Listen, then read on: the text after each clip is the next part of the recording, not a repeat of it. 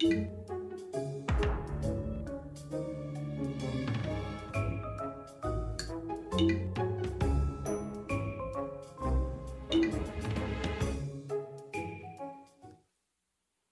come on, good morning, Go Church family. How you feel today? Everybody good? Hold on now. Let's take 10 seconds. I can feel it in the room. Somebody's got to give Jesus the best praise you've got. Come on, let's put our eyes on him. Come on, if you love Jesus. That's why we came, Lord, to lift you up. Man, what a good looking room today. For those of you here in this auditorium, this is our South Metro Atlanta campus of Go Church, and we greet all of you today from this location.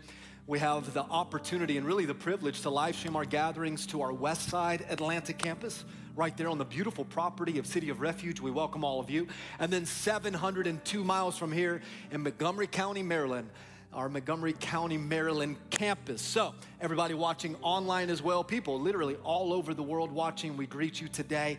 And I know my mama's watching, so I love you, mama. All right, put your hands together, every campus, every family, part of the Go Church family. Come on, greet one another. Good. Every single Sunday, and if you've been a part of Go Church for any period of time, you know this is a true statement. But every Sunday, we give honor to the brave men and women that serve in the military. That's our veterans of the military, active duty and first responders. The month of May is Military Appreciation Month. So I want to take our appreciation up a notch here. So every campus, if you're part of the military family, you've served or you are serving, and we want to honor first responders as well. Would you put your hand up? And I want every campus, every room to really show these brave men and women the appreciation. Thank you. God bless you. Thank you. Thank you. Thank you. Come on, God bless. Keep clapping for a moment. God bless you. Thank you. All of you right here. That's the safest part of the room right there. God bless all of you.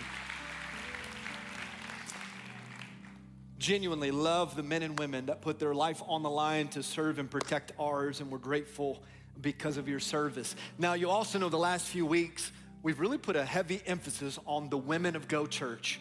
From You Go Girl and that incredible conference to next Sunday is Mama's Day here at Go Church. I know some of you may be traveling for Mother's Day. Many of you will be in town. If you're here near any Go Church campus, make sure you get in the house. It's gonna be a great day to honor and celebrate moms. And I know that family dynamics are different. Some of you, your mother has already transitioned from this life to her eternal reward. Some of you may not have the greatest relationship with your mom. Even in that family dynamic, you can learn how to be a better mother, a different mother. Whatever you're needing in your family, you can learn whether you had an involved mom or an uninvolved mom.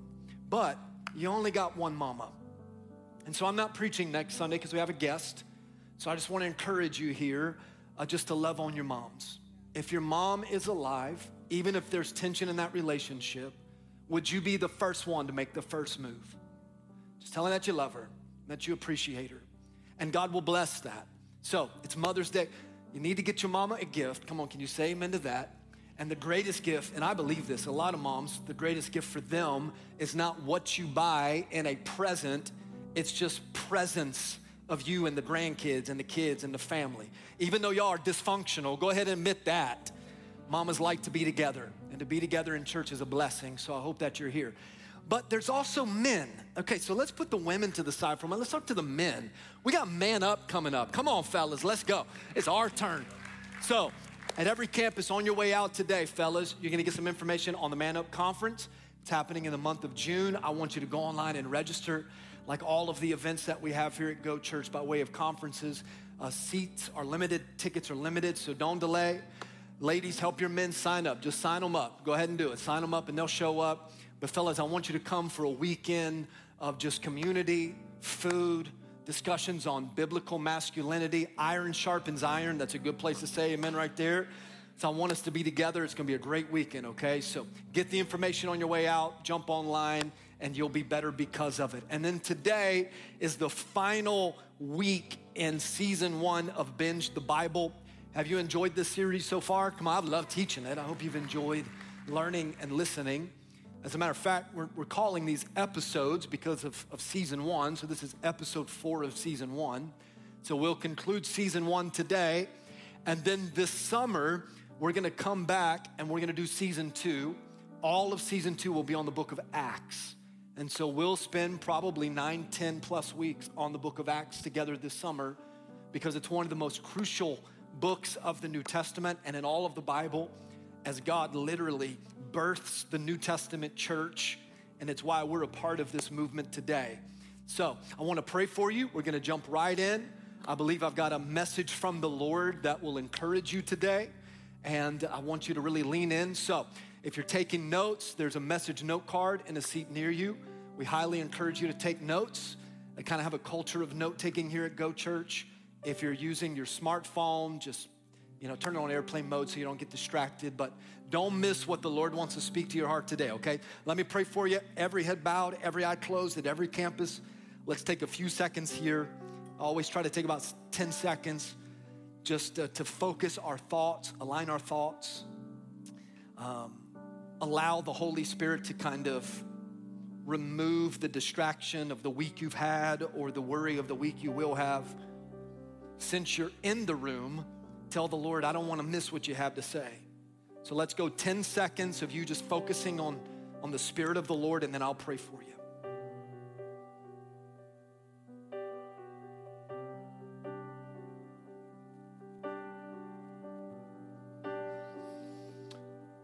Let's just take another second here. I just feel the Holy Spirit. Hallelujah, Jesus. I worship you, Jesus. I give you glory, I give you honor. Lord, for me, and maybe I can speak for so many that are here today, but I am always in a hurry. I'm always moving to what's next and where we gotta be and what we gotta do. Lord, I think even on Sundays we can be guilty of just wanting to get it done. But if you are here, and we know that you are, then we wait on you. It's quite humbling when you think that the God of the heavens and the earth, the maker and creator of all things, is with us right now in this moment, ready to speak to our hearts. So would you do that, God? I don't have not one word in my vocabulary that could save anyone, deliver anyone, transform anyone, rescue anyone. I don't have one word but your word. One word from you and everything can change. So I'm inviting you, Holy Spirit, into this conversation. And we thank you that the Spirit of the living God is here. Remove distraction, give us clarity of thought, allow us to be attentive and focused. Anoint me to preach your word. Give me clarity of speech and mind, purity in my heart. God, while this is not my desire, I fight against every current of culture that is pushing pastors to have big churches and mega social media channels and to be Insta famous. That is not my heart. My heart is to live my life for the audience of one, Jesus Christ. And the only reason that I'm preaching the gospel of the good news today is because your word changed my life and you put it in my heart to tell my testimony of your transformational power. And if you can change somebody like JC, you can change anybody. So I don't ever want to get out of alignment. I don't ever want to miss it. I always want you to be the main thing. So you get the glory, Jesus. You get the honor. May the cross of Christ go before me. I don't want to be seen. I want you to be seen. I want you to be lifted up high above the earth, and you'll draw people to you. I feel the power of God right here, right now. I rebuke the attacks of the enemy. I take authority in the name above all names, and I thank you right here, right now, that every stronghold must be broken. Every generational curse must be broken. Every sickness must flee. Can you help me pray? Come on. Every disease must go. Every spiritual attack from the enemy is null and void destroyed because of the power of God and the blood of Jesus Christ. Hallelujah. Hallelujah. So I honor you right here, and I give you the highest praise in the name of the Father, the Son, and the Holy Spirit. And the people of God, the family of God, said amen and amen. One more time, let's just love on King Jesus. Come on. Oh, come on, somebody clap like God's been good to you. Come on. Woo! Hey. Fired up. All right, you ready for the word? If you're ready, say I'm ready. I've tried to give you in the introduction of each episode or weeks in this series some interesting facts about the Bible. The hard part of providing you facts about Scripture is I pastor such a biblically brilliant church. Come on, somebody. Look at somebody and say, okay, not you, but go ahead and tell them. All right, how about this? Longest living person in the Bible. Anybody know who it is? Yeah, see, y'all so smart. Methuselah. Who was Methuselah's daddy? Now, I got you, didn't I? Enoch. Did Enoch die? No, God took him to heaven. Come on, how about that, a way to go? What would y'all do if all of a sudden I was just like, Methuselah was the grandfather of Noah. Good. All right, shortest verse in the Bible is John 11:35. Anybody know what it is? Jesus wept, that's right. We did a celebration of life yesterday for a fantastic man who's been a part of this church family for a long time. I told that family, and I'll tell you, that Jesus does not get angry when you weep. Jesus isn't frustrated when you cry.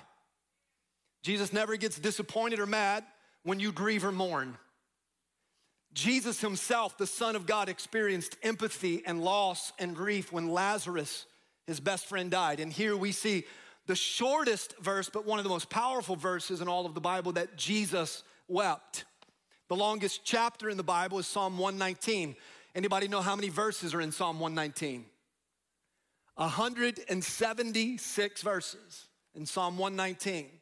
I encourage you to read all 176 verses, and it'll take you a minute, but some of you guys sit on the toilet long enough, you could read it twice. Come on, somebody.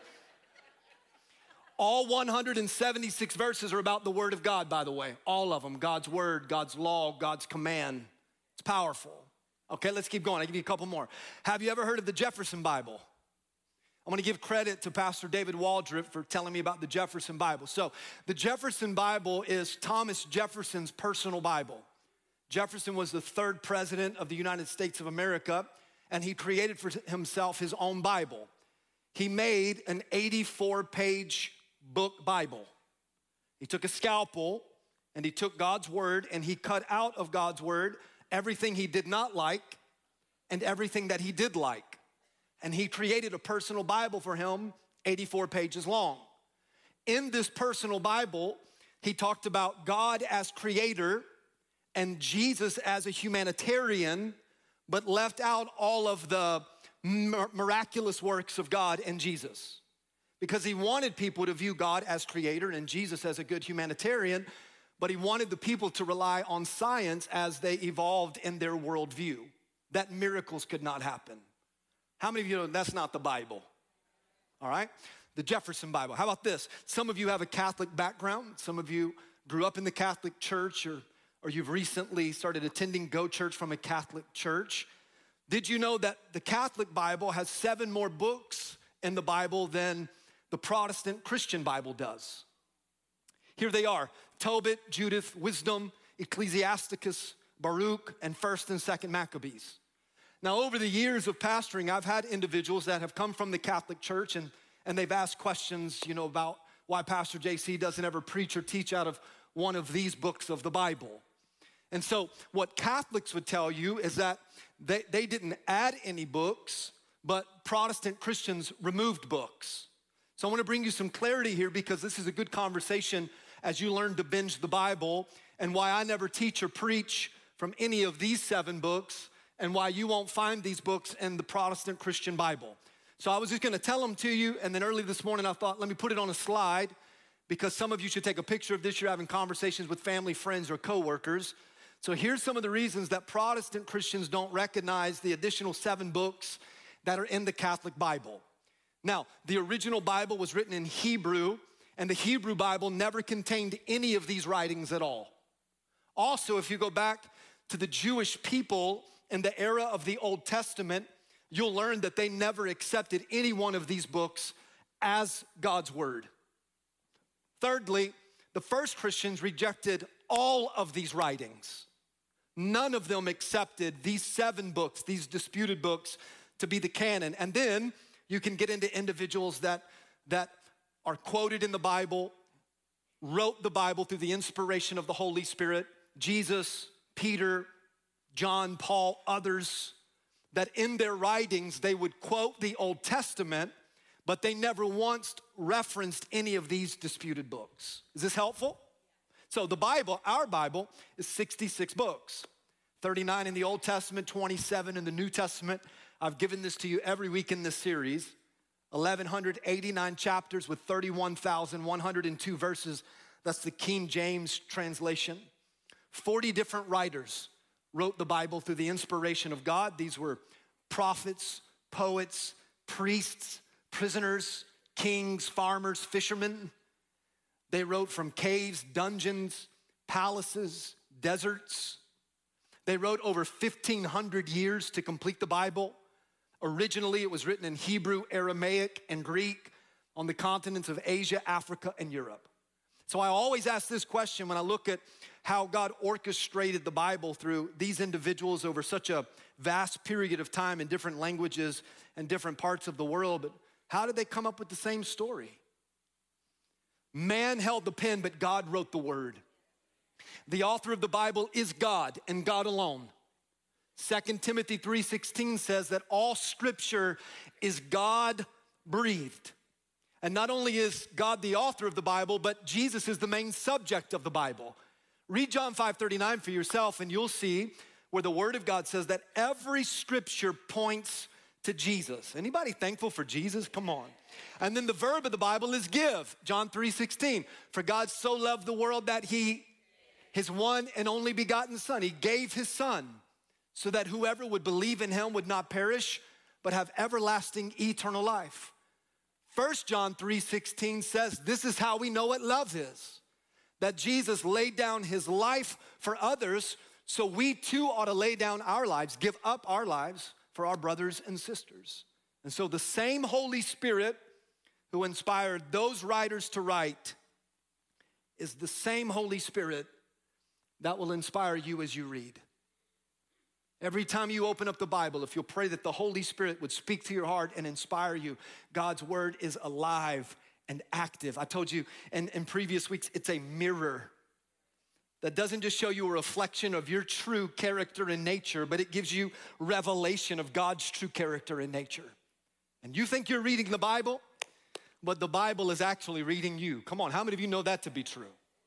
All right, for the next 25 minutes, let's turn our attention here, because when we talk about binging the Bible, what happens is a lot of people make quotes and they say it's from the Bible, but it ain't. It's bad grammar, but good preaching. So people will say, well, like the Bible says, and then they'll fill in the blank, and that's not what the Bible says. Either they heard that from somewhere or they just straight up made it up.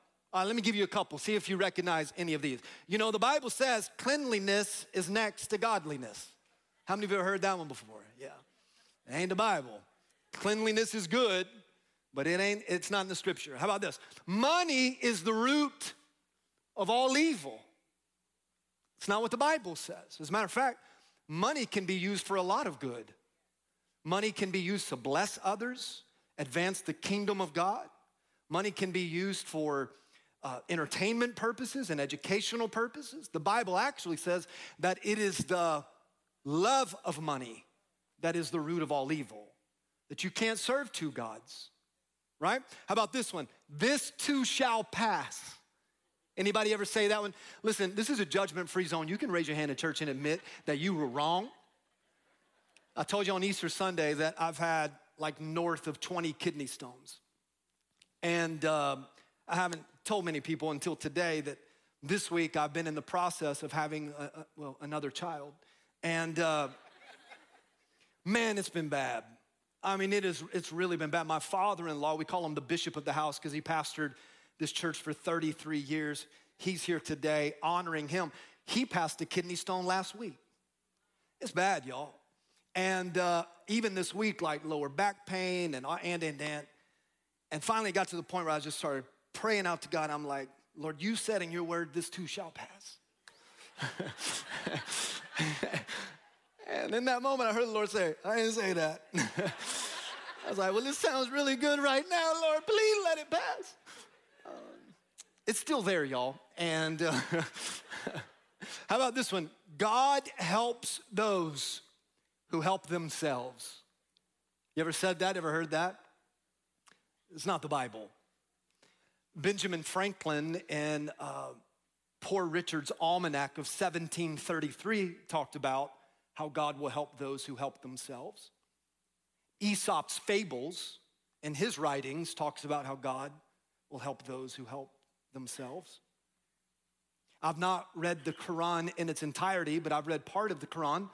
Allah talks about this, that Allah will not help a population of people until that population of people first learn to help themselves. But this is not in the Bible. As a matter of fact, God knew that you couldn't help yourself. God knew that you couldn't save yourself. So he sent his son Jesus. We'll talk more about that in a moment. All right, how about this one? One more thought here on this particular string. To thine own self be true. You know, the Bible says, to thine own self be true. Y'all, that's Shakespeare from Hamlet. Come on now, let's just be honest. It's not the Bible, okay? It's not Song of Solomon. You know, Song of Solomon says, to thine own self be true. How about this one? God will never give you more than you can handle. Anybody heard that one? I was on Facebook the other day, and there was an individual that attends Go Church, and understandably so, going through a lot, and they just posted, you know, how grateful they are that God says in his word that he'll never give us more than we can handle. And listen, I understand the optimism of this. I understand the hope that's found within this. But it's not what God said. And I want to talk about this one in length today because as your pastor, I never want to give you, how do I want to say it? I never want to give you like a watered down, cheap, sentimental version of Christianity or the scripture. Because then you'll walk blindly into situations and think a number of thoughts as you face the difficulties of life.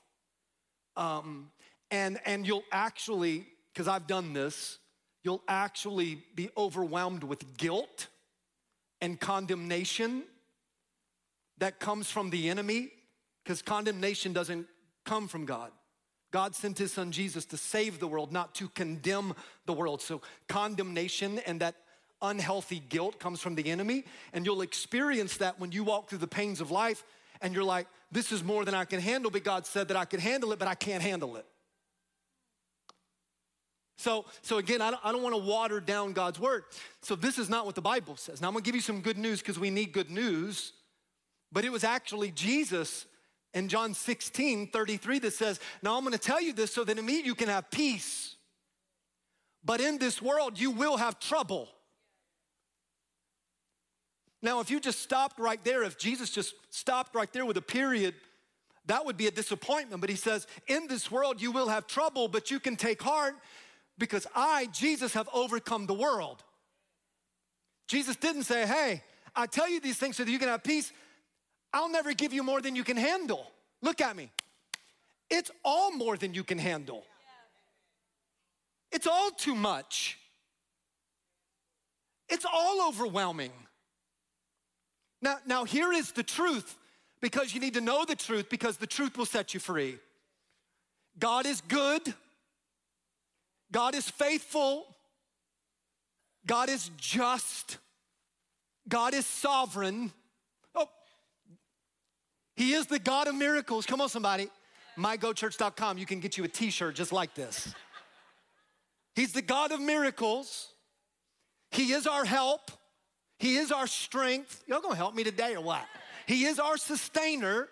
But listen, just because you accept Jesus as your Lord and Savior doesn't mean that you are exempt from the pains and the problems and the storms and the trials and the troubles of life. It doesn't mean that. It doesn't mean that you'll never experience loss and grief and mourning and tears and problems and worries and fears. But it does mean that you never have to go through one moment of that all by yourself. Come on and give God some praise.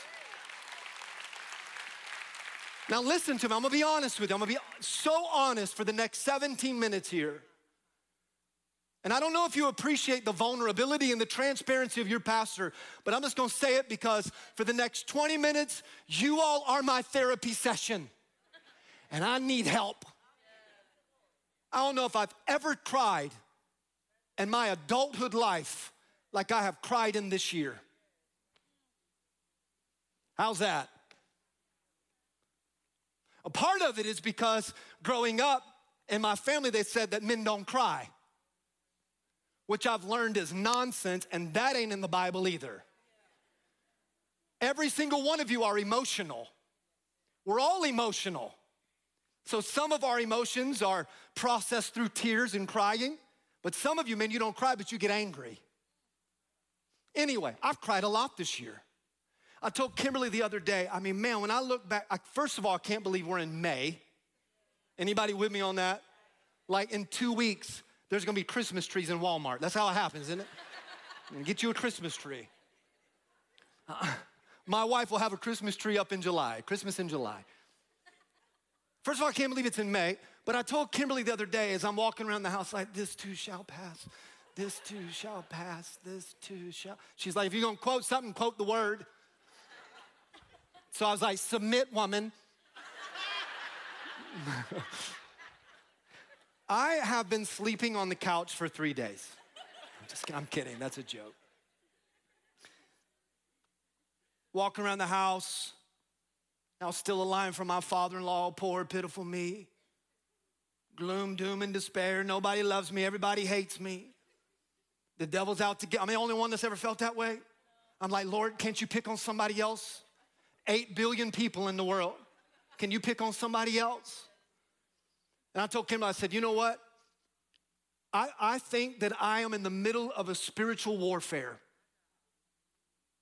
I think that the enemy is ticked off at your pastor because I have decided, and this isn't like anything new, but I've decided that Go Church is gonna be a Bible teaching, Bible preaching, Christ believing, spirit-filled church, and we're not gonna waver. So the enemy's angry. The enemy's mad because I declared through the unction of the Holy Ghost that this year would be the year of God's miracles. So the devil's mad. So like I feel like I'm in spiritual warfare. But here's what I also know. Sometimes the storms in life that we go through, they are spiritual. Like the enemy is tempting us and God is testing us, which by the way, the Bible never says that God will tempt you. People say, well, you know, God tempted me. No, God didn't tempt you, the devil tempted you, but God will test you because you can never advance to a new level until you first pass a test. So he will test you so that he can grow you. So sometimes it is spiritual, the temptation and the testing, but sometimes the storms that we're in is just because you're an idiot. I call them self-inflicted stupid storms. That it's nobody's fault. The devil didn't do it, God didn't do it. You're just a moron. Can I get an amen from somebody? Anybody ever been in the middle of the storm, you're like, you know what? I ain't got nobody to blame but me. You looked in the mirror like, you are a dum-dum. Well, Tara said, I'm in the middle of it. And it's been hard.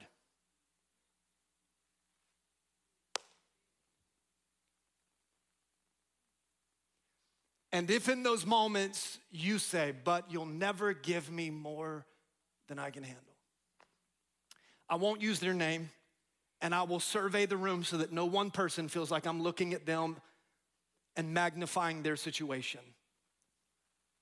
But you would not believe the stories of pain that are a part of this church. And as their pastor, how can I look at these people that are going through hell and say, God will never give you more than you can handle? How do I tell the family whose husband and father at 36 years old died from COVID and left the family fatherless and now a widow? How do I tell them as I'm standing in the ICU and they are hysterical and broken? Could you imagine if I was like, hey, hold on. God will never give you more than you can handle. You got this. How do I tell the now single mom who found out that her husband was cheating on her? He leaves her as now a single mom so that he can go marry this mistress woman, create a whole new life, live his life while she's just struggling to figure out day to day a new norm. How do I say to her, hey, pick it up. You'll be all right. God will never give you more than you can handle. How do I tell the mama that at 40 weeks, when she went into the hospital to deliver the baby, on that day of delivery, there was no heartbeat? Don't worry. God will never give you more than you can handle. I remember, because you don't forget these moments in your life when like the stuff hits the fan. 13 years old, and middle of the night, we get a phone call. My dad was traveling from Florida to New York. He was an over-the-road truck driver. On his way back from New York, he stopped in Virginia to get a hotel room. We got a phone call that in the hotel room, he had a massive heart attack and he was gone.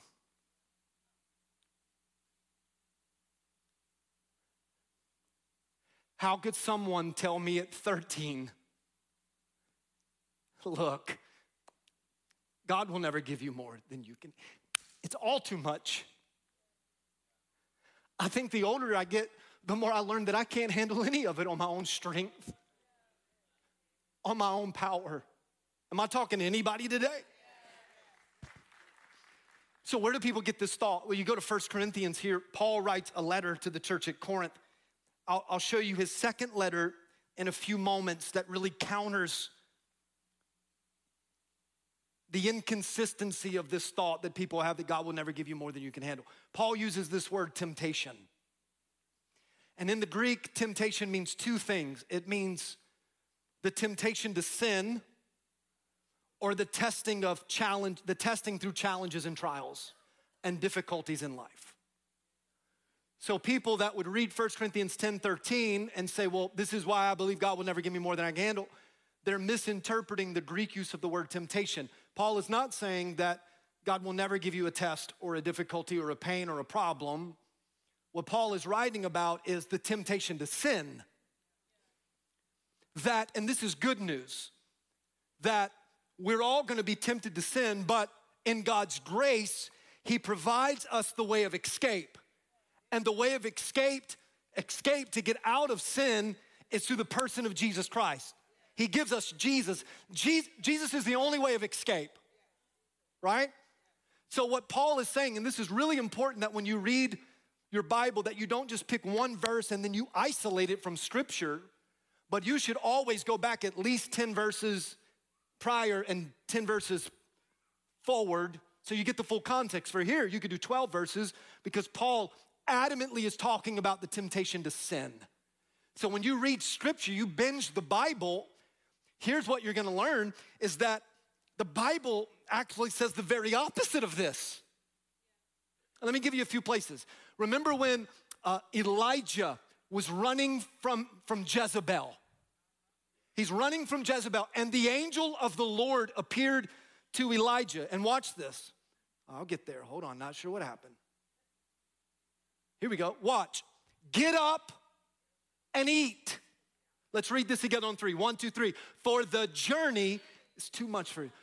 You don't have to raise your hand. I don't want you to. But is there anybody at Go Church today that your journey is just too much for you? You ever felt like you got dealt the wrong hand of cards?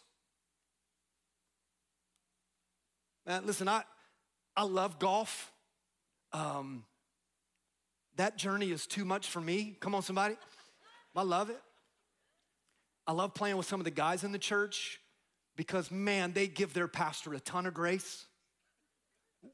They're like Jesus in my life. Hit you another shot, pastor. God bless you. And you know what I do? I'm like, okay. They give me a mulligan. You ever felt like you needed a mulligan in life? Like, you think we can start this whole thing over? And go to King David. David, a man after God's own heart, sins against God with Bathsheba, and the repercussion of that sin, there's a ripple effect, a generational ripple effect.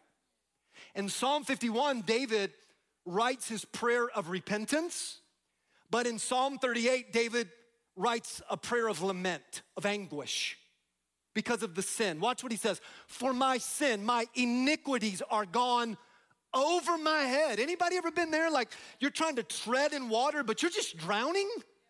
And he says, as a heavy burden, they weigh too much for me. Go to verse 8. I am feeble, utterly crushed, and I groan in the anguish of my heart. You know what he doesn't say? I'm messed up, but you never give me more than I can handle. Jesus, on the night that Jesus was arrested, he went to the Garden of Gethsemane, and there he prayed so fervently that the Bible teaches us that his sweat turned into drops of blood. And you know what he prayed? Watch this. The Son of God, the Messiah, the chosen one that knew what he had to do in order to pay for the penalty of our sin. And yet our Lord Jesus said, Lord, if you could, if there's just any other way, can I go that way? Will you take this cup from me? What is he talking about? He's talking about the cup of suffering, which would be the cross at Calvary. Jesus himself knew, this is more than I can handle. It's just too much. And then Paul, let's go back. His second letter, watch what he says. He says, brothers and sisters, I don't want you to be uninformed. I don't want you to be ignorant here. Man, when we were in the province of Asia, we experienced a lot of trouble. And again, I think that this verse right here, the second half of this verse highlighted in yellow is just a lot of us. It's me. It's me. I'm under a lot of great pressure. And it's far beyond my ability to endure. Now look at me real quick, because this isn't Resignation Sunday for Pastor JC. I'm in it till Jesus comes back or until I breathe my last breath. Because for those of you, don't clap yet, because I'm gonna give you a chance to really go all in, all right? Because for those of you that you've not yet binged your Bible, let me give you a little something to taste and see how good God is. I've read the end of the book and we win. Come on, somebody. We are victorious. Come on. We are overcomers. We are more than conquerors. Oh, come on, if we're gonna clap, let's do it well. So I know that the enemy is upset. I know the enemy is angry. I know it. Hey, listen to me real quick. You wanna know when you're doing the right thing is when you tick the devil off. You wanna know when you're walking the straight and narrow, when the enemy is upset and all of hell is against you and you're going through a storm. That's when you know. So I'm not quitting. Devil, you should have killed me while you had a chance. You should have locked me up while you had a chance, but I ain't going back to jail. All right? Under great pressure, far beyond our ability to endure. So when you say things like, God will never give me more than I can handle, then you devalue the gifts that come from God to help you in the middle of your chaos. I'll give you three. One, you need a church family. You need a church family. Because as brothers and sisters in the faith, listen to me, you're how we make it on the days we feel like quitting. I mean, at Go Church, we've leveraged live streaming and online capabilities, and I love it, but God didn't create you to do church at home. And I'm not preaching down, I'm just telling you the truth, because when you do church at home, then your whole church family is in your living room. And what happens when the storms show up? What happens when life happens? Where do you turn? Listen, you need each other. You need to encourage each other, pray for each other, text each other, send a card of encouragement, take somebody to coffee, take somebody to lunch, do life together, get in a group. Groups are how we make a big church small. Iron sharpens iron. When you see somebody going through something, you ought to own it. You know how many times you walk into Go Church at any campus and somebody's like, how are you? And you're like, I'm fine. Lies. You lie, you straight up lied. You are not fine. What if you were like, you know what? Man, life is hard. You know what that person would say? It is hard. I don't have time for a whole lot of stories, but let me give you one. Some months ago, I decided to, don't judge me. Don't you dare judge me. Especially those of you at Go Performance, don't you dare judge me. But I went through a fast food restaurant, and it wasn't Chick-fil-A. That's when I know that I'm out of line with God. That's when you want to know, how's my pastor doing spiritually? If you see me in Taco Bell, sing it to hell. Come on, somebody. That's bad. It's bad. You know things that, how many of you know what I'm talking about? You're like, you know what? I hate life. Double beef burrito. So I went to Taco Bell. I was like, I'm gonna eat my pain away. But I am gonna say something. Have you had those nacho fries? Okay, I gotta get back, Lord. I read in Revelation, though, that Chick-fil-A will be served at the marriage supper of the Lamb. Can I get an amen? We love and listen to me, Chick-fil-A in heaven, open on Sundays. Take that. 24/7, 365. But I went to Taco Bell because I was like, I don't even want Christian chicken right now. I don't want that. I went to Taco Bell. What's interesting is that these fast foods, especially through the drive-thru, like all of them have their own like unique introduction, you know, to like greet you. When Chick-fil-A, they make you feel like, you know, you've just been coronated as king. McDonald's makes you feel like you don't deserve to live. How many of you know that's true? They're like, why are you here? And then you're like, I have no idea. They're like, how much do you weigh? I don't know. You don't need this, cholesterol. I gotta get back. Taco Bell. I'm in a Taco Bell drive-thru, I wait my turn. I probably waited 56 minutes. I finally get there, and so I pull up, it's like 45 seconds of silence, and I knew they probably just shut it down. And so finally, the lady comes on the intercom, and this was her introduction. How are you today?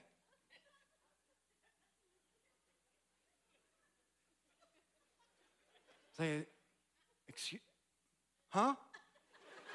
It was so weird. How are you today? And I don't know why, but I was like, I'm having a bad day. And I'm not kidding. I was like, I'm having a bad day. And she was like, so am I. I put the car in park. I was like, what's going on with you?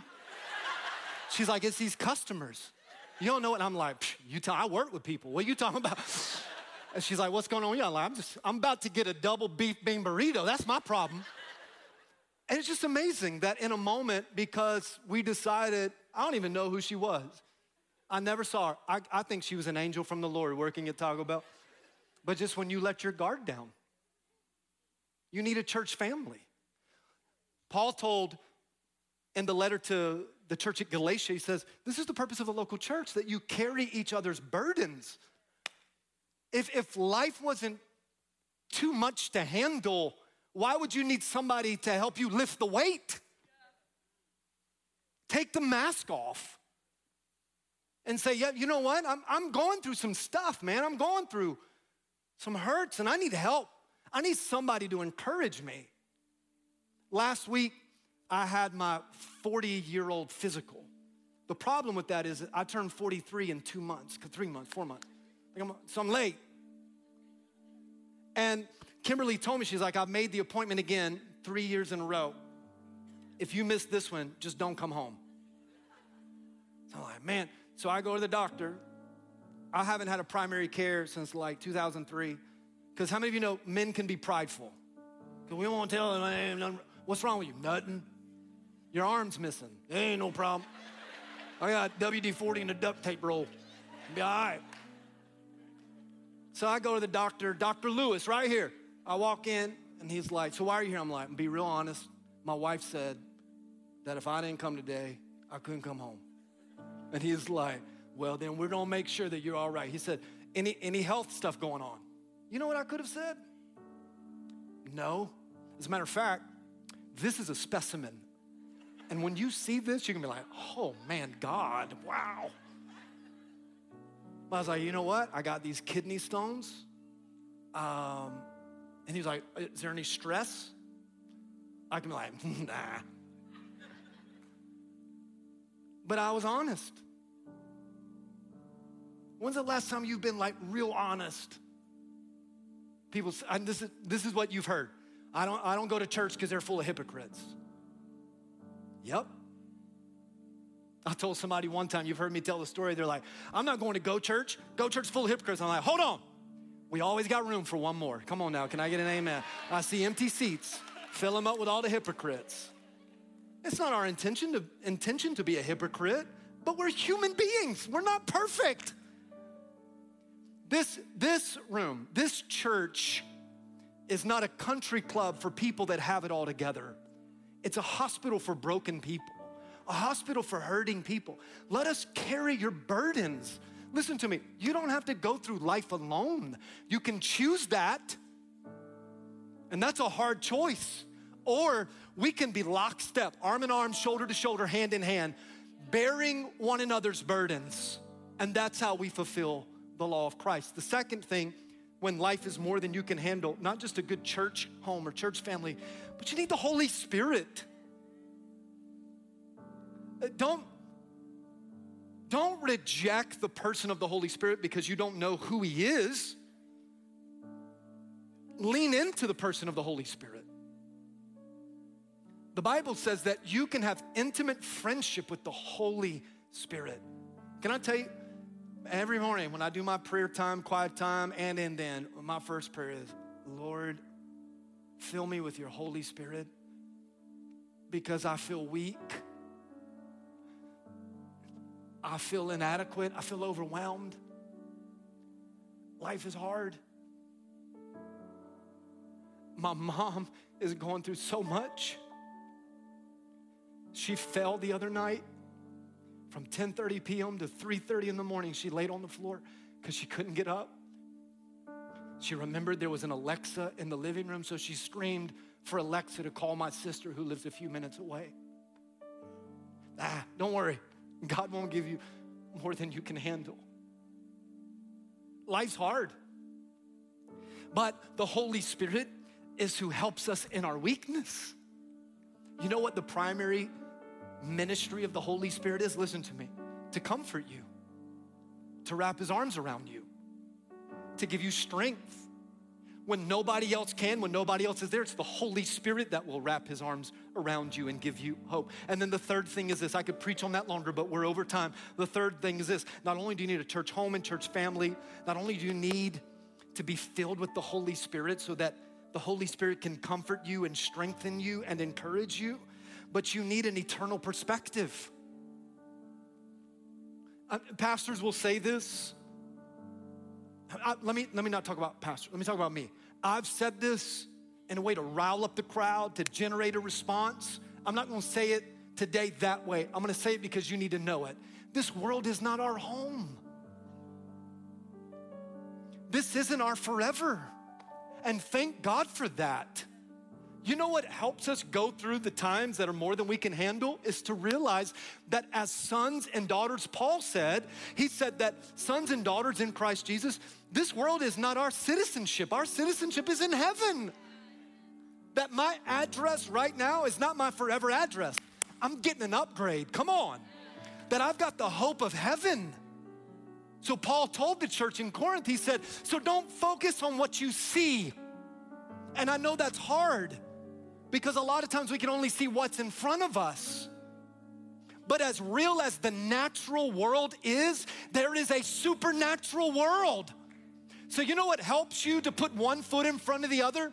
You know what helps you, as my mama always says, to keep on keeping on? You know what will help you not to throw in the towel? Is to get your eyes off of what you see, because what you see is temporary, and get your eyes on what is unseen, because that is forever. Oh, come on, if we don't clap, come on. So the question is this: if life is more than I can handle, where do I turn? Where do I turn?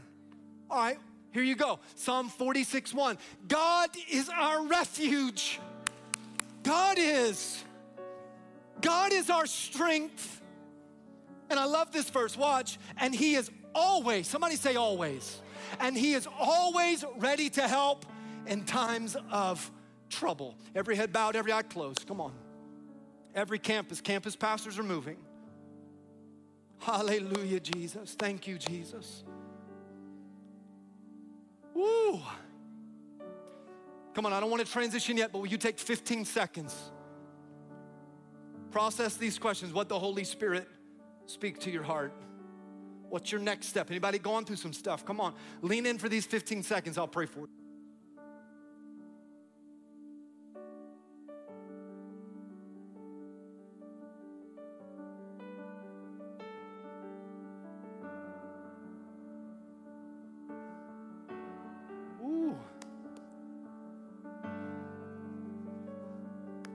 Lord,